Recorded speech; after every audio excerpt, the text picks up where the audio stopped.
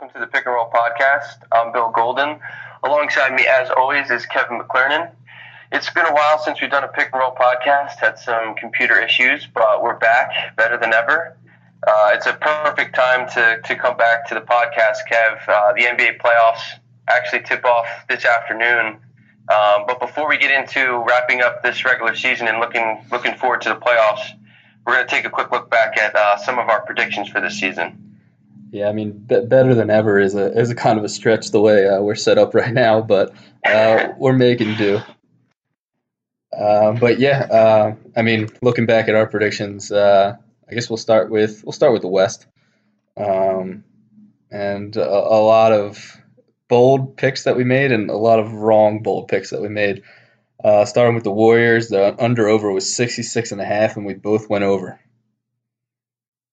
Nice, yeah. They made it by half a game, so I guess we can both take some credit for being right on that one. Definitely going to take some credit for being right on that one. Well, I mean, our bold predictions were both wrong. I said that they would win more than 73. I think I said 75.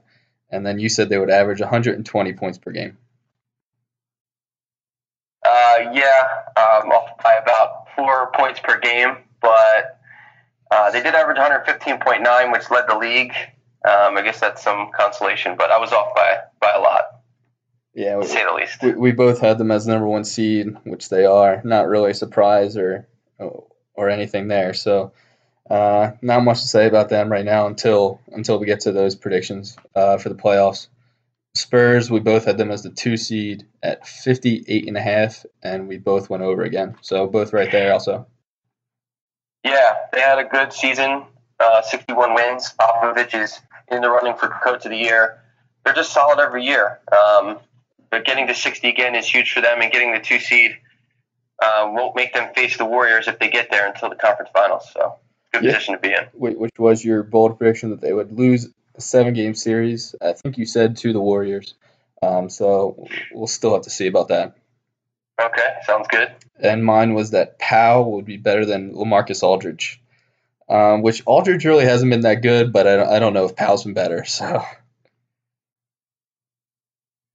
Yeah, I don't think that was the best, but it was a pretty bold prediction. I'll give you credit. It was bold. Move on to the Clippers. Both had them at the 3 seed. They fell at the 4, and we both went over at 53.5. They probably would have if Paul stayed healthy, so not a bad prediction, and they just missed it by 2.5 games. I said Blake would be traded, which he wasn't, and you said Blake would average 25, 10, and 6. Yeah, Blake averaged 21.6, 8.1, and 4.9. So I was off by a pretty good margin on all 3 statistics. Blake's really been disappointing for me. I thought he would have a big year, obviously, this year, as I predicted. And the Clippers overall have just been disappointing. They got the 4 seed this year and will face the Jazz in the first round, but I'm not impressed by them. Yeah, I mean, it should be interesting to watch them. This might be – I wouldn't be surprised if this is the last year with all their guys together. Including Doc as the GM. Including possibly Doc, too. Yeah. But that series starts tonight and probably should be the most competitive in the first round, I would say, especially in the West. Yeah, that's the one that I'm second most interested in the West. I think Rockets Thunder is really compelling. Yeah. We'll get into that a little bit later. But, yeah, it's going to be an interesting series. Both teams won 51 games, so usually that proves to be a close matchup. Yeah, let's just talk about the Jazz. 49 was the under/over, and we both laughed at it. We both went under. I said they would barely make the playoffs, which, I mean, 10 games, barely made it, right? And then you said Gobert would average 15, 12, and 3. I think the 3 was blocks. He averaged 14, 12.8. I'm not sure how many blocks he averaged. I'm going to look that up real quick. But I'm really surprised by them. I think you are also, given the fact that we laughed at their over-under. And they ended up, I think, about 2 games over their over-under. So, Vegas had it right once again, as they usually do. So I guess we should have at least had some deference to that. It looks like Gobert averaged 2.6 blocks per game. So it wasn't terribly off on his statistics this year. He's a pretty good player, but I would assume that he's pretty much peaked out. I would assume he's going to average about what do you average this year for the rest of his career now, being in the league 4 seasons? Yeah, and you had them as the 11 seed in the West, which was incorrect, and I had them at the 8. So they both surprised us, finishing 5th with 51 wins. The next team was the Blazers, 45.5. We both went over, which was incorrect. They went 41-41. I said Noah Vonleh would be good, and they had to score the second highest points per game. So both wrong. Yeah, Portland, I guess part of the reason we went over is because they had such a great season last year. They can't play defense. It's hard to base what a team did the year before to going forward for a season, but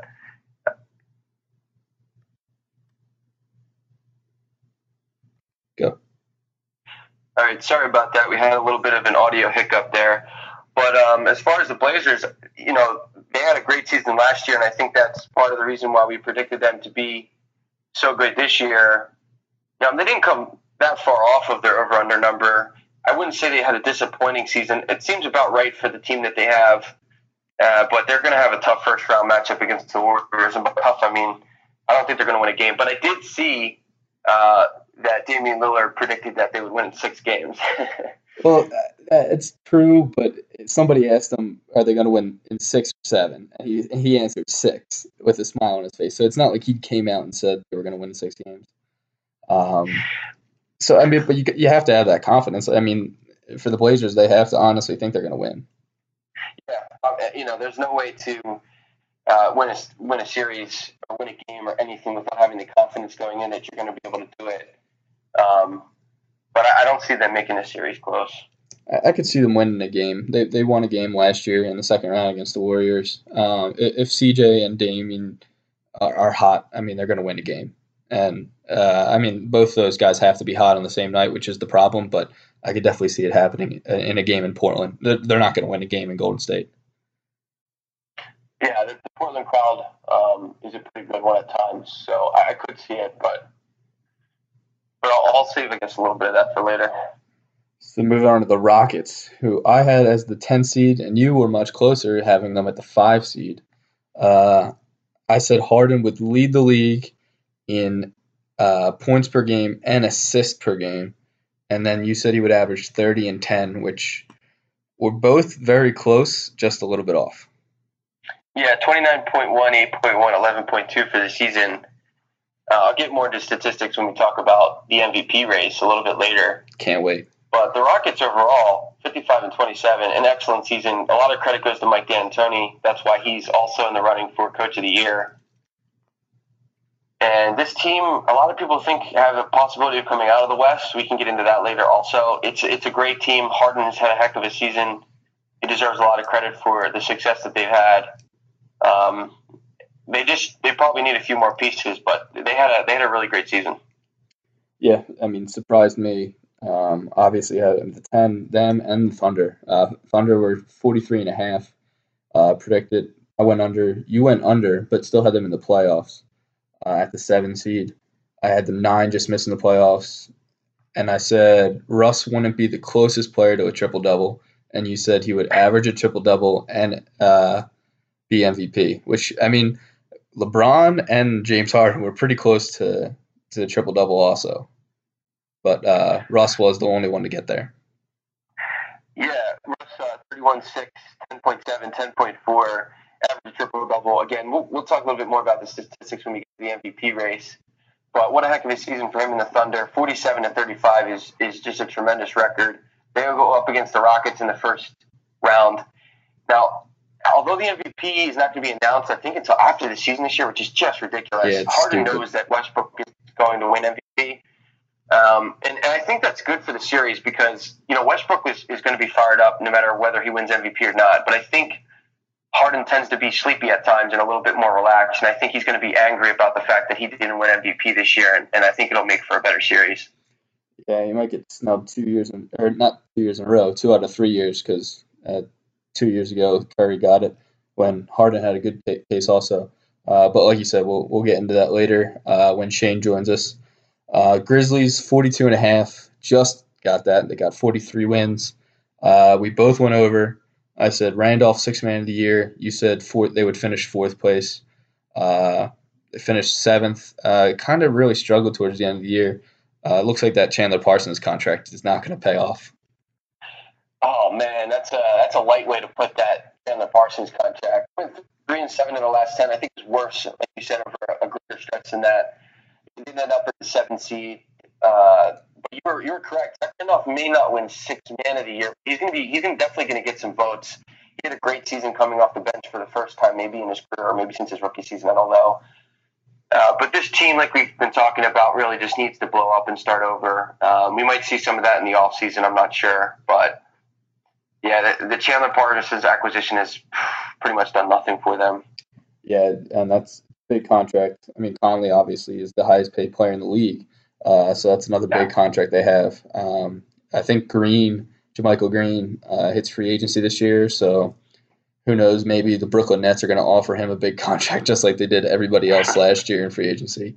I was actually thinking about that the other day, how they offered Alan Crabb and Tyler Johnson got huge contracts just because the Nets had so much cap space last year.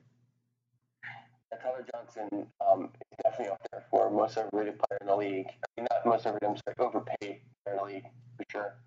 Yeah, up there with John Lore, who gets, I think, you got a 4-year, $40 million contract from Detroit.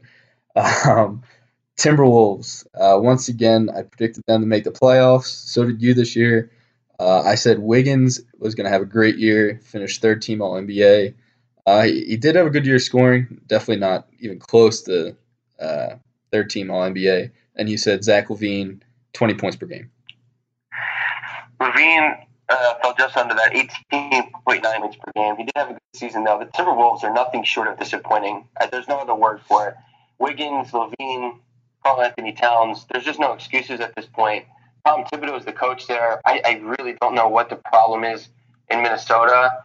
I can't figure it out. I really thought they would make the playoffs this year. And going forward, I mean, their guys have been in the league a couple years now. I mean, maybe you have a solution, but I have no answer for them right now. I mean, they got to play defense. I mean, that's their problem. I mean, because they didn't get hit by injuries. Their guys were playing. Rubio was even playing pretty well too. And for your stat for the Timberwolves this year, they had the top two players in minutes played for the season. And Andrew Wiggins led the league, and Towns was 17 minutes behind him. Yeah, maybe it's a bench issue as well. But you're I mean, they only give up 106.7. It's not a great number. It's definitely towards the bottom-ish of the league. I don't know. Maybe they could add some pieces behind the starters, but they still should have won more than 31 games, in my opinion. Especially under Thibodeau. I mean, defense shouldn't be the issue if he's the coach. Yeah, it's just an effort problem with them, I think. And I'm just looking at the minutes leaders for the season, and the top guys all make sense. Like, you got Russ there, Butler, John Wall, Giannis. And then at 11th is Trevor Ariza, 11th in the league in total minutes played this year. I guess because he played 80 games, but it just seemed very shocking to me. 34.7 minutes per game, too. Yeah, that is very shocking. But yeah, I think we can agree that the Wolves were definitely the most disappointing team this season in either conference. Yeah, I think I agree with that. Moving on to the Mavs, you had to make it the playoffs. Barnes, 20 points per game. I went under the 38.5 and said A.J. Hammonds would be second team all-rookie, which is not going to happen. Barnes averaged 19.2 points per game. So, again, I was a little off there. Way off on them making the playoffs. They were pretty bad this year. I don't see their future being very bright either. So they got Nerlens. That's their future. I guess. They got to get rid of Dirk at some point. I'm assuming they'll keep him for next year. But it should be interesting to see what they can try to figure out. But I don't see them making the playoffs anytime soon. They might be a bottom feeder for the next couple of seasons. Yeah, I mean, nothing much to say about them. They got a decent draft pick because they gave the Sixers a fake first-round pick, so they get to keep that one. Don't call it first round, man. The Pelicans, 37 games. We both went over. I had them in the playoffs. You had them as 10th. And we both agreed that Buddy Hield would be the Rookie of the Year. And this is for the Pelicans, which he's not even a member of the team anymore. Pelicans, I did have them at 10th. I'm still actually kind of disappointed in them, especially since they added Boogie. But it was too late in the season when they added Boogie. They should definitely be a playoff team next year. There's no excuse if they don't make it. Buddy probably, it's going to be interesting. I don't think he'll win Rookie of the Year. He did have a good second part of the season when he was with the Kings, so I think he might win Most Improved Player next year, possibly, because I think he'll get a lot of minutes out in Sacramento. But it's a shame because I think both of us are very high on him, and he may just be another wasted talent that rots in Sacramento. Yeah, and I sent you that text the other day with Buddy's stats since he joined Sacramento, and I think it was 15 points on 40% shooting from three. I mean, yeah, it's 15 points, 48% shooting overall, 42% or 42.8% from three in the 25 games with the Kings. So he struggled to start the season, but definitely improved with the Kings. Yeah, his future is bright. He's going to be a perennial all-star, in my opinion. Yeah, I mean, if he shoots that percentage from three and keeps improving, I mean, some guys are just, I mean, I hate the term late bloomer, but I mean, he developed all 4 years in college, and with another rookie, Malcolm Brogdon, possibly the Rookie of the Year this year, is the same kind of guy. Yeah, I know you want to talk about the Rookie of the Year, but we'll get into that with Shane later. Moving on to the Nuggets. The Nuggets, 37 wins. We both went under. Both were wrong. They almost made the playoffs. Too bad they traded Jusuf Nurkic to their competitor. You said Mudiay would lead the team in points and assists per game. Mudiay was benched about 3/4 of the season and really hasn't played at all. And I said they would get Blake Griffin. I want to ask you about Mudiay. Obviously, you're living out in Colorado. You go to some Nuggets games. What do you see going forward with him? Because I think I remember you being pretty high on him, and I thought he was pretty good also. What do you think about his future? I mean, is he going to be traded? I mean, what is he going to be a good player? I mean, what do you think? I still like him. I don't think he fits with this team. They're building this team around Jokic, which they should. He's a great player. And it kind of looks like they're leaning towards having Jamal Murray at the point and Gary Harris at the two. To build that shooting around Jokic, which, I mean, having those three players, Gary Harris is definitely the most underrated player on the Nuggets. People don't really talk about him at all, but I think he shot pretty well overall for the season, especially the second half. What about this year? Sorry. I mean, we have feelings about that. I can't believe they gave up a first-round pick, but if Plumlee is a free agent this year, so if they sign him, they got plenty of cap space. I just don't understand where this team's going to go, to be honest. They got a bunch of good guys like Gallo, Fareed, and what's the third one? Will Barton that aren't really the future of the team and are still worth a good amount they could get draft picks for. I wouldn't be too surprised if they made a trade during the draft to move up. Yeah, I think they have a bright future. They should be a playoff team, I would think, next year. I mean, Jokic is the real deal. Once he stopped drinking, I think before he came over to the United States, he was drinking like 6 liters of soda per day or something crazy. Wow. Yeah. Which he stopped doing that when he came to the U.S., which is definitely a good idea. Yeah, I think it's safe to say, even though I'm not a doctor, that is wildly unhealthy. But we can move on from the Nuggets. That's enough talking about the Nuggets, a non-playoff team. We could talk about the Sacramento Kings. Boogie, I said he wasn't going to be traded, complete opposite, and you said he would be traded. So there you go. Finally, Boogie gets out of Sacramento. We'll see if the Pelicans thing turns out well for him. This organization is just a dumpster fire.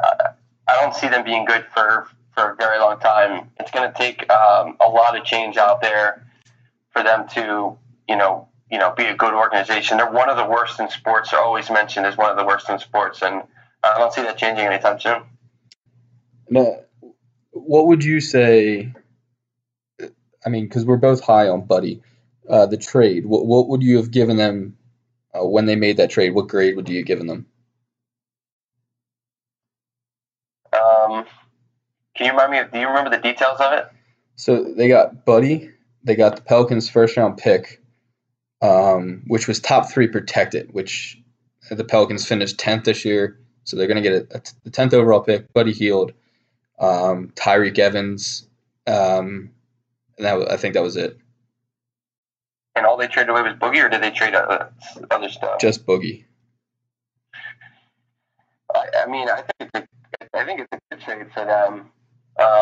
For Sacramento. You get a first-round pick so you can build towards the future. You get Buddy so you can build toward the future. DeMarcus didn't want to be there, and they didn't want him there. And for that to be publicly known and still get that much back, I think it's a pretty good trade. Yeah, I mean, there were a lot of rumors that they got better offers. The Lakers were refusing to give up Brandon Ingram, which, yeah, go ahead, keep Brandon Ingram. And I'm very low on Brandon Ingram right now because he's not gaining any weight.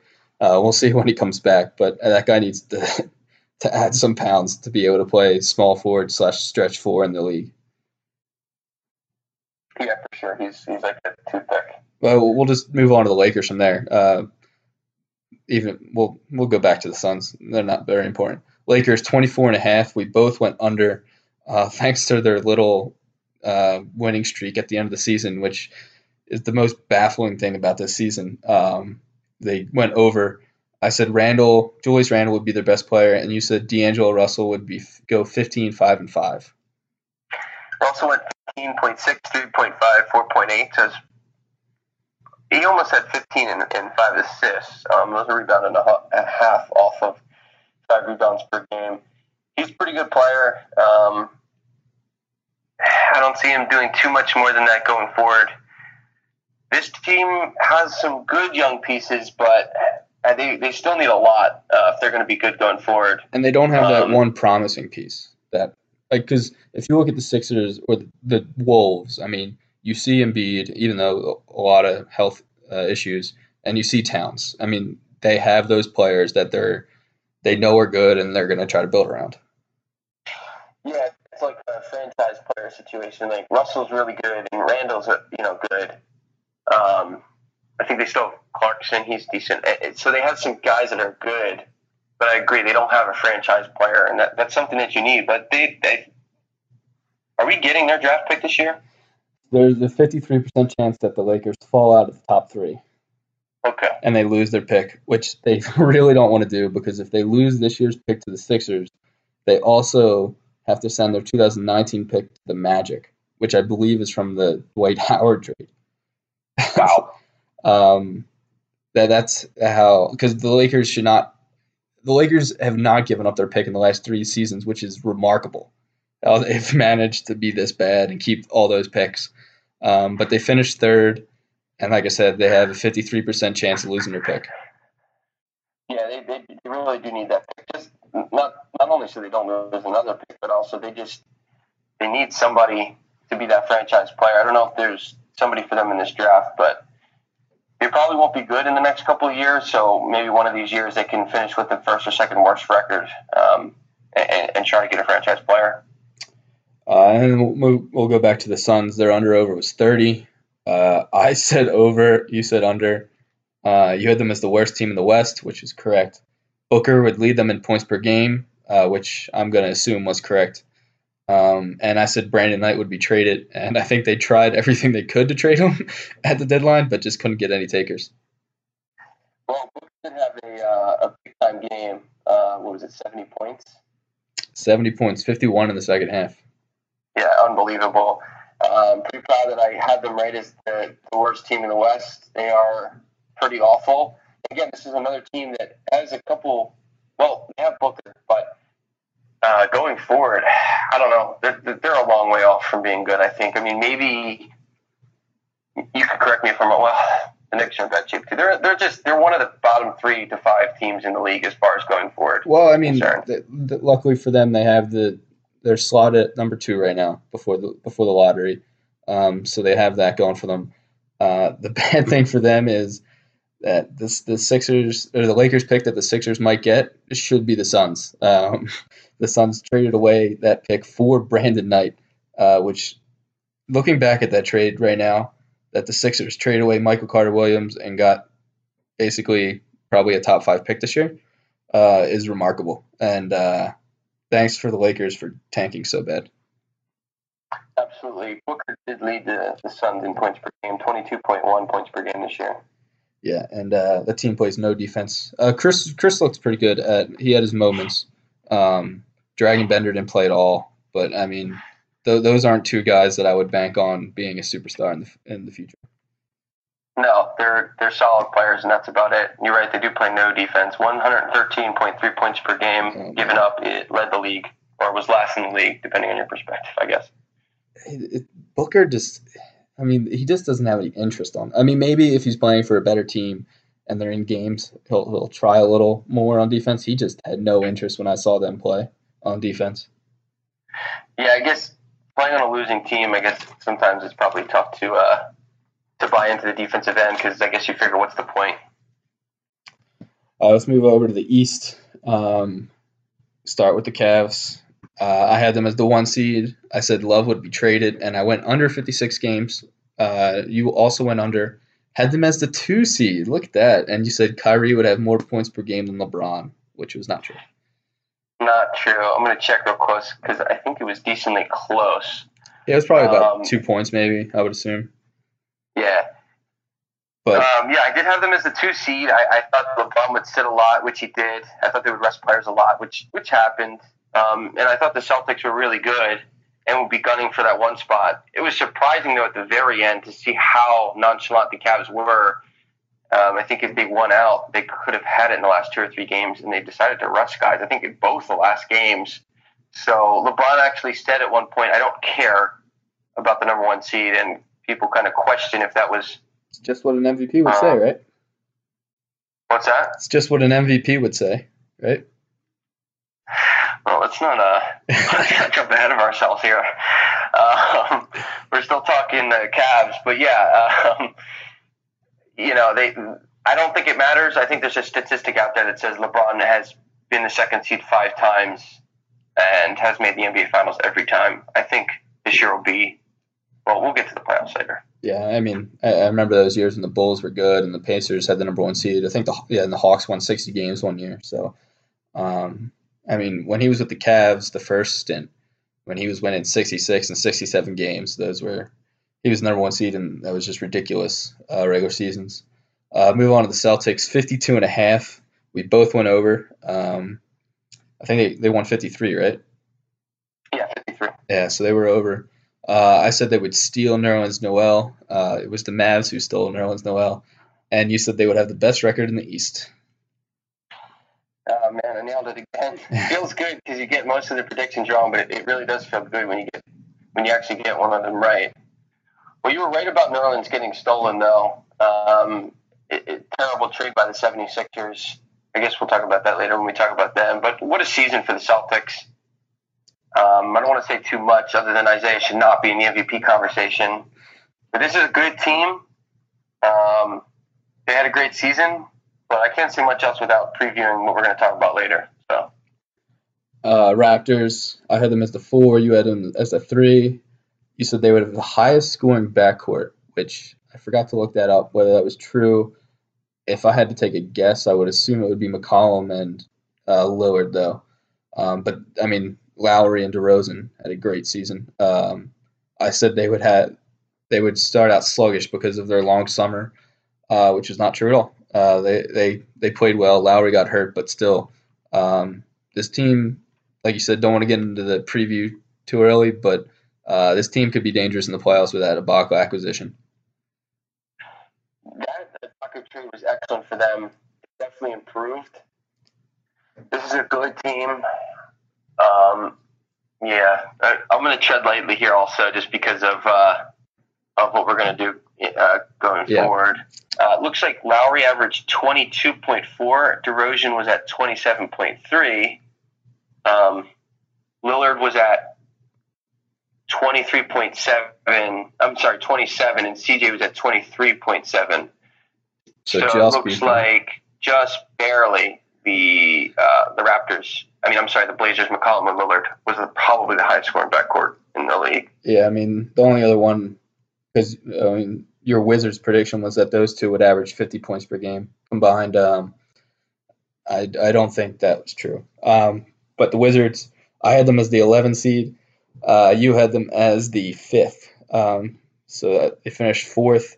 I just can't get this team right, man. I was high in them last year, and then I just quit on them and gave up on them this year, and they couldn't have proved me more wrong. Otto Porter had a great year. Yeah, I think, again, it goes back to our reactionary type predictions, and everybody does this. But you look at the season they had last year that was so poor, it's hard to see why they would be better this year. And you mentioned before we started the podcast, Coach of the Year candidates, and Scott Brooks probably deserves some recognition. I don't think he should be totally in the conversation. John Wall and Bradley Beal, by the way, averaged combined 46.2, so I was a little bit short on that. Yeah, they both averaged 23.1. That's kind of strange. That is very weird. And Beal was able to stay healthy this year. They paid him a big contract. Everybody wasn't sure whether he was worth it because he wasn't able to stay healthy, but did a good job this year. Played 77 games. Yeah, he's a good compliment to Wall. I think we can go into a little bit with this team because I don't think anyone thinks they're going to go very far, and I don't either. They're missing. They're really good there. They're missing one, maybe two pieces, but I see them, winning 45 to 50 games with these two guys as long as they can keep the game forward. Yeah, they gave up their first round pick this year to the Nets. So they're not going to add somebody there. I'm not sure how much cap space they have, but they need some more depth if they want to compete in the playoffs. Their first 5 is pretty good.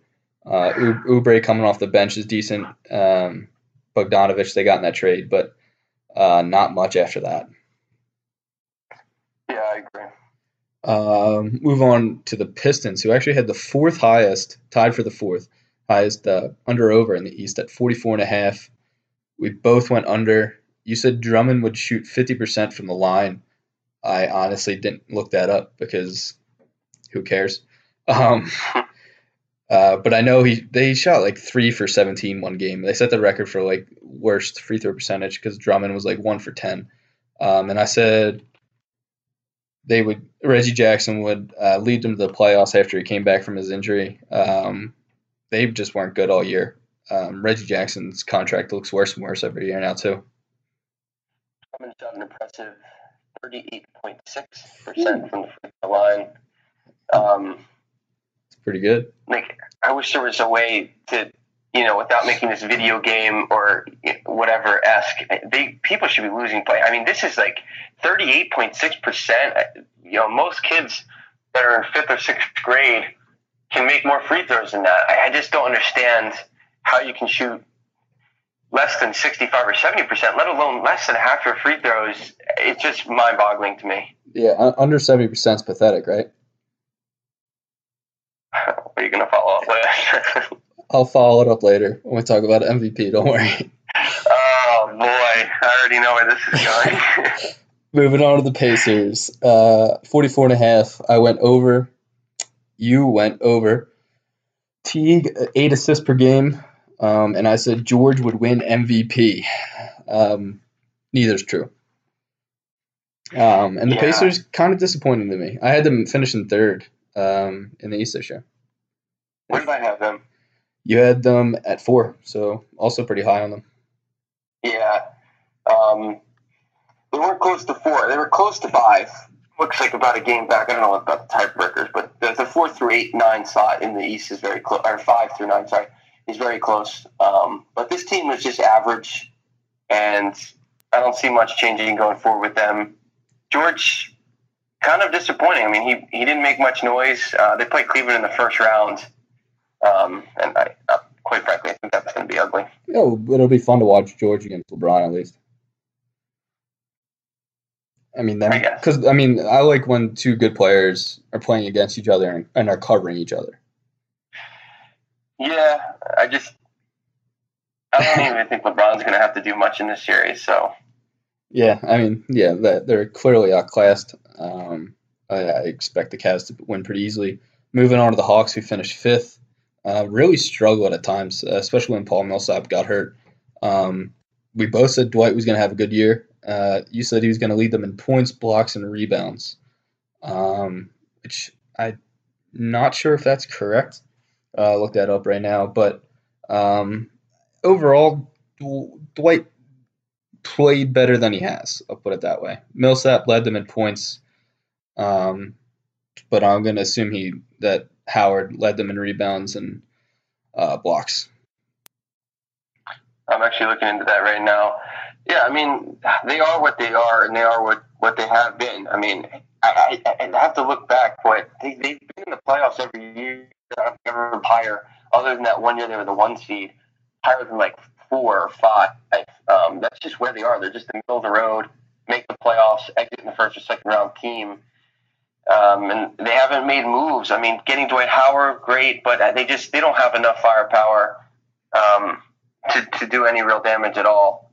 And maybe they can make the first round interesting with the Wizards, but they're just not that good. Dwight did lead them in rebounds, and he did lead them in blocks also. Yeah. So, I mean, we'll see. I'm not sure where this team's going to go in the future. Schroeder doesn't really look like they wanted him to look. When they traded away Teague, they thought he was going to make a big jump, and it just hasn't happened. Yeah, he should have led the team in scoring at the very least. Only 6.3 assists per game. The numbers they're not good enough, plain and simple. Yeah, and I'm not really sure with this team, so we'll just keep moving on to the Hornets. I went under. You went under 42.5. Another bad season for the Hornets. I said MKG would play well. Not really. He still can't shoot. And I actually, oh no, you said Frank would lead the team in rebounds. I don't know, look into that. It's not true. I don't even need to look it up. Yeah. All right, let's see how bad it was. I mean, there's not much to talk about with them. They don't really have anything to talk about as far as players are concerned or a future. There's a lot of teams in the NBA that are like this that just are stuck in a place and there's no real clear way out of it. They drafted some guys a lot of guys really, that haven't panned out to be great. Obviously, Kaminsky being one of them. Looks like he averaged, don't think that's right, 4.5 rebounds per game. He wasn't even in the top 4 on his team. It looks like he was 5th. Well, that's why we call them bold predictions, right? They don't have to be right. They're just bold. Yeah, I guess so. He was out rebounded by Cody Zeller. So hey, Cody Zeller is a very good player. I think at least very good. All right, he's good. At least in the first part of the season, he had like one of the highest efficiency ratings out of anybody like in the league. It definitely went down as they got worse throughout the year, but with him in the lineup, they were playing really well. Like you said, they're just kind of stuck. Kemba, Batum, guys who kind of reached their ceiling and they're not going anywhere. Move on to the New York Knicks, the mess of a team. What a season for the Knicks, really. Do we start with Melo versus Jackson? Do we start with Dolan versus Oakley? I don't even know where to go here, man. This is an absolute disaster. I would hope that Adam Silver has stepped in some way. We know that he is not afraid of meddling, as we've seen with our very own 76ers. I'll say that now so that Shane doesn't go on a 10-minute rant once he joins our podcast. But, this is just, it's arguable that this team, this organization right now is actually in a worse place than the Kings. They've gotten to a place now where Kristaps Porzingis is angry at the way that things are being handled. Phil Jackson needs to go. They should have got rid of him a while ago. Not only is he not working out for the team, but it's just he doesn't know how to handle anything. this is just not the position for him, and it's just his time has passed. There's certain things that you don't do, and there's certain ways that you handle things now that are just different than they've been handled in the past. And time has moved past him, and Carmelo has been a good player. I've never been a huge fan of him. I think he's kind of lazy. I think he should average more points. I think he should average more rebounds. I think he should have played more defense in his career. But he does not deserve the type of disrespect he's gotten from Phil Jackson. I don't care how many rings Jackson has. I don't care if he's arguably the best coach of all time. But I don't see Melo back with this team next year. I don't know what they're going to do. And then Kristaps, they should do everything they can to cater to him to make him happy again. Yeah, and I mean, it's one of the only times I felt bad for Knicks fans because I don't like Knicks fans. But that in their last game, they good for them that they like sold out the Garden in that last game of the season against the Sixers. I was really impressed by that they showed up and they were chanting, "We want Melo" at the end of the game, thinking that it possibly his last game as a Knick, and they refused to put Melo in. Yeah, they don't do anything right at this point. Like you mentioned, the Dolan Oakley incident was a disaster. Been in the headlines a bunch this year, and they haven't been good, so there's no reason for them to be in the headlines, and they're in the headlines for all the wrong reasons. Yeah, I think this was my best bold prediction out of any of them. I just said nobody cares about the Knicks, and that pretty much sums up their season pretty well. We'll move on to the Bulls, another questionable team at the beginning of the year. 38.5, just like the Knicks. I went under. You went over. I think they just went over, right? You got 40 wins or 41 wins? 41 wins, yeah. 41 wins. I said they would be the worst team in three-point percentage, which they were for, I think, 65 games, and then they finally crept over like 4 or 5 teams. And you said McBuckets would start by the end of the year, and he would be third on the team in points per game. McBuckets is no longer Chicago Bull. He was traded to Oklahoma City Thunder. So both wrong. Yeah, they had a decent season. Obviously, they made the playoffs. Dwayne Wade started out pretty hot, and then kind of, he's old and he's a decent player, but it should be interesting to see what they do going forward with this core with Rondo and Butler and Wade. You think Butler's still on this team in 2 years? What's that? Do you think Butler's still on this team in 2 years? I think so. If they're smart, they'll keep him around. They don't have much else going on as far as the future is concerned except for him. So they have to do, in my opinion, everything they can to keep him around. By the way, what do you think? I mean, I know that the Celtics know they're only one piece away from competing, but not trading for Jimmy Butler or Paul George was the best thing they did at the trade deadline because what those teams were asking for was ridiculous. I heard rumors that I think it was Indiana wanted their pick from the Nets, and then they wanted 3 of 4 players out of Jay Crowder, Marcus Smart, Avery Bradley, and Jaylen Brown. Yeah, they got a lot of criticism at the trade deadline for not making a move. But I agree. I mean, they ended up with the 1 seed. We'll get into our playoff predictions later, so I don't want to talk about too much of their future. But I agree. They would have had to give up way too much. And you can't say that they made a mistake when they ended up as the 1 seed in the conference, regardless of how the playoff goes. Yeah. I mean, it should be interesting to watch the Bulls in the playoffs. This obsession with primetime Rondo is really interesting.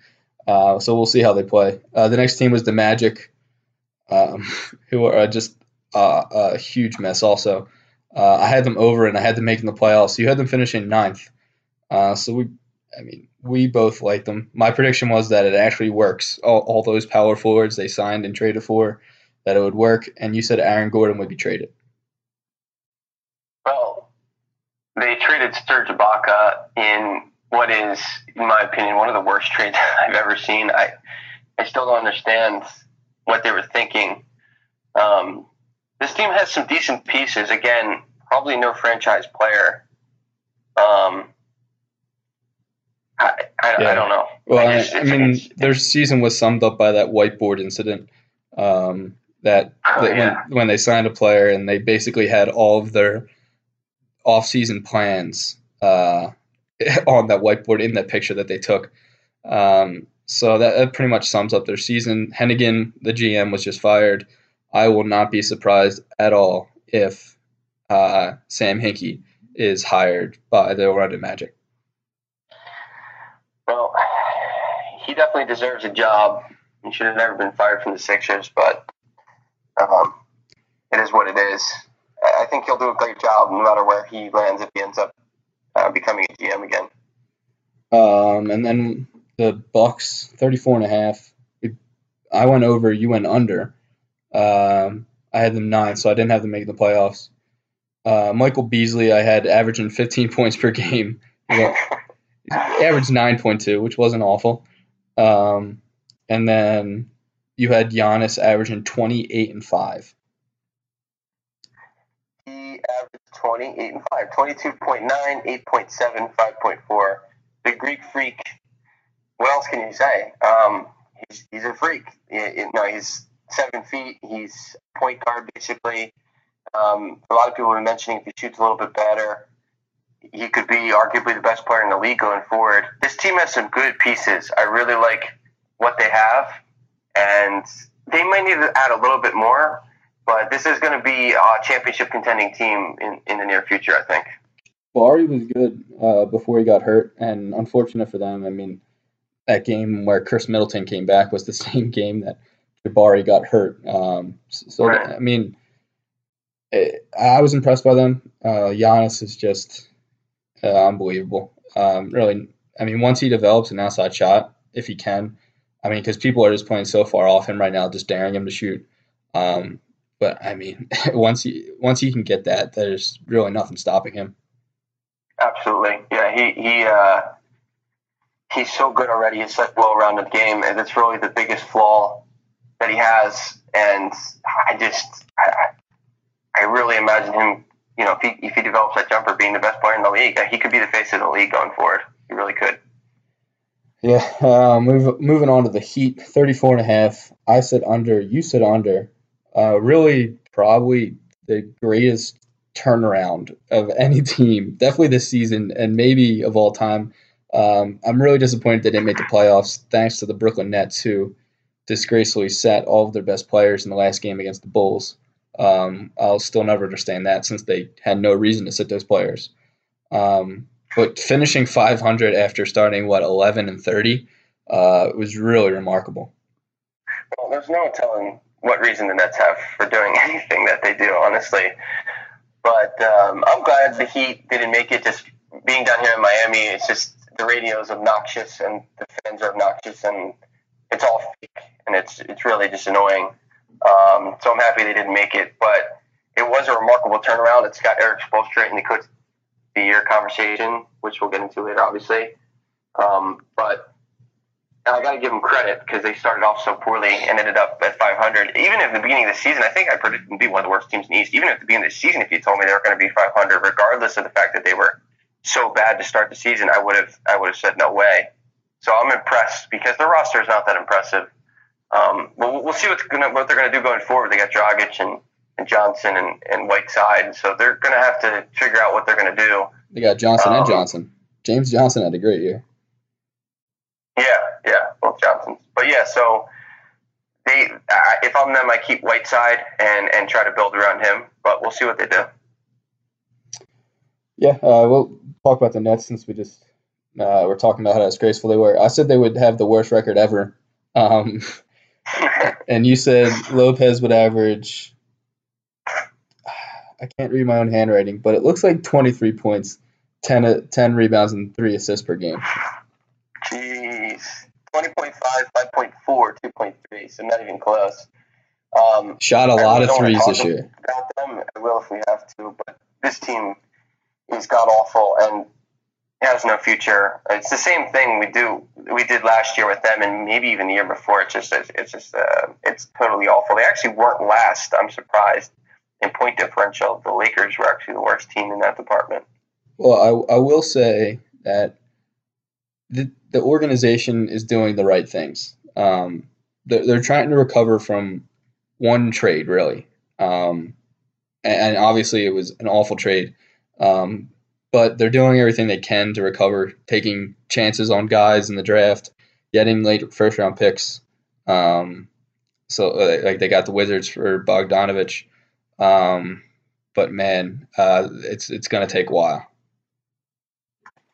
I'm just going to say yep to that, because we always end up talking about the Nets way too long. They won 20 games this year. They're terrible.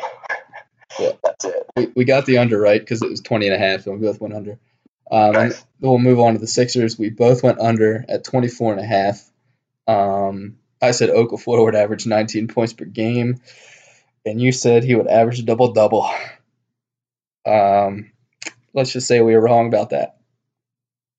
Absolutely, yeah. Good season, impressive. You talked about this a little before the podcast. 28 wins from this roster. He played 31 games, were really good in January when he was playing. Sarge has stepped up and been good for them. Simmons obviously didn't play. He was supposed to come back, but the Sixers organization is full and filled with filthy, dirty liars. Mostly Colangelo, but whatever. And 1-9 in the last 10 doesn't help. Going forward, I like their future. Obviously, I'm biased, but we keep saying this next year. But finally, hopefully next year, we'll have something. I don't know what the Nerlens trade was. I don't even want to talk about it because it enrages me. And we got to get rid of Okafor and fast. I'll say I do like Justin Anderson. I'll say that about the Nerlens trade. Definitely could have gotten more, but I do like Justin Anderson. Yeah, but I mean, I feel you, but I don't know, man. I'd rather not have Justin Anderson and still have Nerlens and not have made that stupid, awful trade. Would you have given? And to call it a first-round pick was so insulting. Yeah, it was. I don't even know why. It was like Colangelo thought we were stupid, and that we would be faked out by. Oh yeah, first-round pick. It was top 18. Yeah, it was top 18 it's protected. So insulting. There was no way the Mavericks were going to finish not with the 12th best record in the league. This is the joke. No, yeah, it's absolutely ridiculous. And the thing that's crazy about it is that you would actually put that in the trade. You're right. It's almost as if they were trying to fool the media or the fans. And you can't. People are not that stupid to begin with. And Philadelphia fans, you should know, are notorious for paying attention to this kind of stuff. It's a big-time sports city, and it's just insulting to everyone's intelligence. And I mean. Well, I mean, I know he's very disliked in the city. We have to pay attention to that kind of stuff right now because it's hard to watch the real games of any of the teams in Philadelphia. So this is true. But yeah, that was all of our predictions. Not great ones. I'll say that. You hit the nail on the head with the Cavs and Celtics, which is really impressive. But I mean, overall. Really a surprising season, I think. The Bucks were probably the biggest surprise for me, how good they were. I thought they'd be good, but not that good. And I was right about the Knicks, which I'm happy about. Yeah, it was a good NBA season overall. It was fun. The playoffs should be good. I'm excited to talk about that. You know, as usual, wrong about some, right about some predictions. But I think for the most part, that's correct, right? Yeah, I mean, you did much better than I did, but I mean, you got 7 out of the 8 in the East playoff teams right, which is pretty impressive. All right, I think we added Shane here. Shane, can you hear us? I can. Can you hear me? I can. Kev? Yep, we're all good. Oh wow, cool. So we just finished up our embarrassing season preview and how many things we got wrong there, Shane. But I think the most impressive thing was that Bill actually predicted the Celtics would be the first seed over the Cavs. Yeah, I listened. Bill told me that you guys were going to do that and then cue me in. So I listened to that podcast. And wait, was that the last one you did? Quite possibly, yeah. Yeah, we tried a few throughout the season, but like we mentioned at the beginning of this podcast, we had some computer issues, so and we weren't able to do anymore. Issues today. Yeah, that's correct. But we actually figured it out, and we're podcasting. So good, least valuable podcast. So all right. I mean, so what are we doing next? Are we doing playoff or are we doing? We're going to talk about awards first, and we'll leave the MVP to last. We'll start with Rookie of the Year, and I think it's Dario. I go ahead, Shane. It's definitely Joel Embiid. I'm sorry to be that guy. I mean, the Brogdon takes are a little too much for me to wrap my head around. Apparently this year, rookies on playoff teams matter, which is a great metric for top of lottery rookies. But Embiid or Saric, I'm obviously happy either way. I just give it to Embiid. Yeah, I agree with the Brogdon thing. It's mind-boggling. I don't think he deserves to be in the conversation at all. I mean, maybe he can come in third or fourth, but as far as coming in first place, it's just ridiculous. And you're right, Shane. I've never heard. I mean, in the MVP conversation, you talk about how many games the team won, but I've never heard that for Rookie of the Year. It's absolutely stupid, and it makes no sense. But I want to hear what you have to say to people that say that Embiid only played 31 games and he doesn't deserve it. Rookie of the Year. I mean, I know us three and probably more people, millions of people have a problem with the NBA MVP award because there's no formula. Is it best player in the world? Is it best player on the team with those victories? So if you want to go by that Rookie of the Year, there's no measurable, there's no formula. He was the Rookie of the Year. Who are you going to remember? Are you going to remember Malcolm Brogdon scoring 10 points a game, shooting 44%?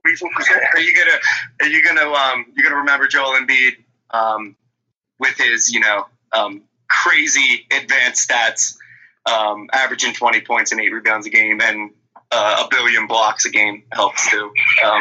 I'm just to me he was the Rookie of the Year. So that's yeah, I mean that's a good. It's hard, It's a good point because when people are going to look back at this season, I mean, they'll think about as Joel Embiid's rookie season and not Dario Saric or Malcolm Brogdon or Buddy Hield. What? You're leaving Jaylen Brown out of that? Well, if you put Brogdon in, I guess you have to put Jaylen Brown in too. Yeah. But yeah, I think Dario, just because he played 81 games too, I mean, he was the leader of the Sixers basically after Joel Embiid left. Do you guys think Dario's actually going to win it? I think Brogdon's going to win it. Oh my God! Yeah, I think he's actually going to win it. Brogdon's going to win it, and I'm going to burn the city down. Yes, I'm going to be very, very, very mad. I'm going to throw a hissy fit. But it's the day before the Sixers lottery, so I don't really. I mean, I'm sure I'll forget about it soon. Are you going to Xfinity for the lottery, Shane? Yeah, absolutely. We got a ticket before they sold out. I don't know who typically listens. Bill, they're going to retire a Sam Hinkie jersey at the lottery. Oh, that's awesome.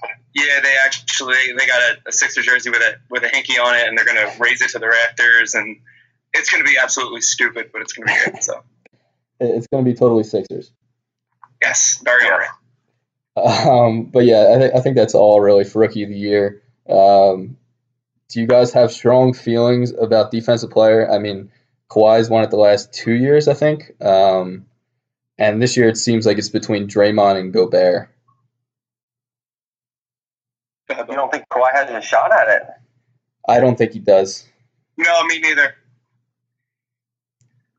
I don't know.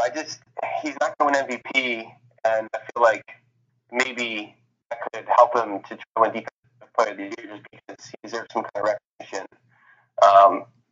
But I think Green should win it over Gobert.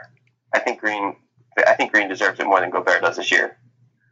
For Kawhi, I mean, he obviously took on a bigger offensive load this year, and that showed in his defense. When he was facing up men, same as before, he'd lock him down, and that's the same thing we've seen with LeBron the last 6 years. LeBron hasn't been a defender. He's been, before, but when he tries, quote unquote tries, he locks them down. But they take plays off because they have a higher offensive load. So it makes sense. I'd give it to Draymond with a Gobert close second. Yeah, I think I would give it to Gobert, but I really don't have a strong opinion on this. I didn't watch enough Utah Jazz games to have a strong opinion. But just looking at a lot of the advanced analytics, Gobert, while he's on the court, just the opponent's field goal percentage and everything goes way down. Yeah, I mean, not too much about Defense Player of the Year. I want to get your thoughts on all NBA first team real quick. Would you put Anthony Davis? I mean, obviously the four are Kawhi, LeBron, and then the two guards, Harden and Westbrook. But who would you put at that center position? That's a tough one. I think I lean Anthony Davis and call him a center because I don't really know who else to put there. They change the way they do that, or no? That's just the All-Star game, right? That's just the All-Star game. They have to put a center in the All-NBA team. I mean, I don't know what the rules are because, I mean, can you call somebody something that they're not technically listed at? What, like putting Draymond in there? Davis. Well, Davis played like 67 games or something like that at center. Oh, did he? Yeah, before Boogie came to the team. So, I mean, I think he might be listed as a power forward, but all in all, I would say he's a center this year. Yeah, I mean, if he can be a center, then yeah, I think it goes to him. I don't think there's any question about that. I'm not sure who it would go to if it's not him, honestly. It's weird because the All-Star game, they do the two guards, three forwards, and then for the NBA, for the All-NBA team, they have a center. Continuity is nice. I forgot, but if you're gonna, it's a shaft because Anthony Davis. If you can put him there, then no question he deserves to be first team. But if you can't put him in the center spot, is he now third team? Yeah, it's tough. Wow. And it would really hurt the chances of Gordon Hayward and Paul George trying to get their max deals. I think if they make third team All NBA, they could earn, I think, $40 more million or something like that on their next contract. Is that how that works? Yeah. Mm-hmm. Yeah, new CBA. That is dumb. I like it. Because if you go and you just kind of think about your All NBA second team, was Anthony Davis better this year than Giannis? Nope. No. Then Giannis would be. Then it would be probably Kevin Durant and Giannis, right? Yeah. So then Anthony Davis slides down to All NBA 13. Yeah, that's crazy. They probably should restructure it so there's no center like they do at the All-Star game. No. Or do it, or have a center position in the All-Star game and have a center position in the All NBA. Yeah. I think they should move back to the center so Joel Embiid would have made it. Next year, we got a year to wait. Yeah, next year. Bill, I really want to get your take on this. It seems like you've been wanting to talk about your Coach of the Year, so go ahead. I don't think there should be any doubt about this. And this guy's, as far as I've seen, he's not even in the conversation. I think Brad Stevens should get it without question. Most people, I did predict them to get the 1 seed, although that was my bold prediction. And no one really saw that actually happening, and they did get the 1 seed. I know they have a lot of talent, but to get the 1 seed in the East over Cleveland is impressive, and I think he should be Coach of the Year. Yeah, I mean, getting the 1 seed is impressive, but I just considering what they did or what they had, I can't give it to him. He is a great coach. I would put Pop over him though. So, Kevin, you pick. Is Pop your pick? It's between him and Snyder for me, but I think I would put Pop. Interesting. It's hard. I favor the coaches that had a little bit less to work with, and it's funny that he's not even in the conversation. You're right. I've been seeing and reading and hearing a bunch of stuff, but his name doesn't come up often. Scott Brooks really did a good job. Spoelstra You guys were ragging on that Miami team very, very hard in the preseason predictions, and they got it together. Any of the above, just not Mike D'Antoni. I agree, not Mike D'Antoni. With the Heat thing, I agree that Spoelstra did a great job. I also agree that he's definitely a great coach. But even more so than with the MVP conversation, for Coach of the Year, at the very minimum, I think we have to make the playoffs. And I appreciate doing a lot with a little, and he certainly did that. But a 500 team, I don't know. I just can't stomach. I agree. I wouldn't put him number one. I was just trying to give him a little bit of respect. All right, fair enough. Fine with Stevens, Popovich, whatever, Kerr. I don't know, whatever. Yeah, I mean, I have a problem with Kerr just because, like you said, I kind of lean towards the coaches that have less to work with, and he has everything in the world to work with. No All-Stars. He's got none. Sixth man of the year. I mean, Lou Williams had a good case before he got traded. Eric Gordon's there. Andre Iguodala. I can't really argue that Zach Randolph, my preseason pick, would win it, but I think he's definitely in the top 5. Yeah, I think you nailed the guys that are going to be in the top 4 or 5 in the voting. 2 former Sixers in there. Lou Williams doesn't play any defense, so I wouldn't see him getting it. My feeling is that I'll probably go to Iguodala. Had another great season. Kevin and I were talking before the podcast about how impressive it's been this part of his career, post Sixers and also post Nuggets. It's amazing that he still has this much left in the tank. Just another great season from him. Yeah. Eric Gordon, I'd probably pick. Iguodala a close second. He went to it was Sixers Nuggets. Then finally fell into that reserve role, and he now has the potential to not only be an NBA Finals MVP, but an NBA Sixth Man of the Year. That's a great career. It is. Yeah, I kind of agree with Eric Gordon. I mean, that for that team to win that many games is impressive, and he's a big reason why, coming off that bench, taking care of the offense when Harden goes out. So I lean Gordon also. Oh, I love the Rockets. You're going to hear me go on and on about the Rockets playoffs. It's surprising because I don't like Mike D'Antoni, and I think it's because of his Spurs team and how they were constantly looked at over like Kobe Bryant. And I think I have a bias against D'Antoni because of that, but I really like the Rockets, and Eric Gordon is a big reason why they had so many wins. 55 wins, right? Yeah. That's amazing. Eric Gordon, once upon a time, was traded for Chris Paul, the main piece of the Chris Paul trade. So, I mean, his career in New Orleans didn't pay off, but it looks like he's back on track now. I guess that is all the awards. Most improved. Most improved. All right, yeah, go ahead. Who's your most improved? And Giannis. Exact. Oh, exact. Get out of here. But Giannis should win this award. It shouldn't even be a question. I don't want to hear any other arguments, but go ahead. Feel free to disagree. No, I like Giannis. I think he should win this award. I do think, like I said to you, I think he's a little bit overrated. Unbelievable. I think he's a little hyped up.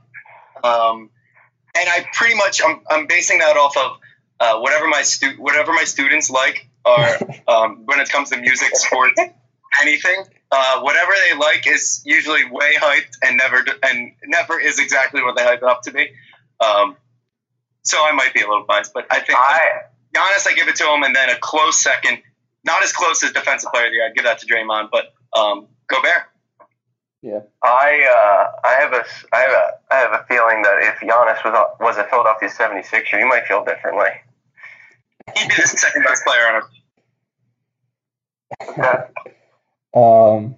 Yeah, I agree with Giannis. I think there's a couple good choices, but just the way his season, I mean, and leading that team to so many wins with the injuries they had, very impressive. And I didn't really think about exec of the year, but go ahead, Shane. Who do you got? I love Daryl Morey. Yeah. Yeah, that's a good one.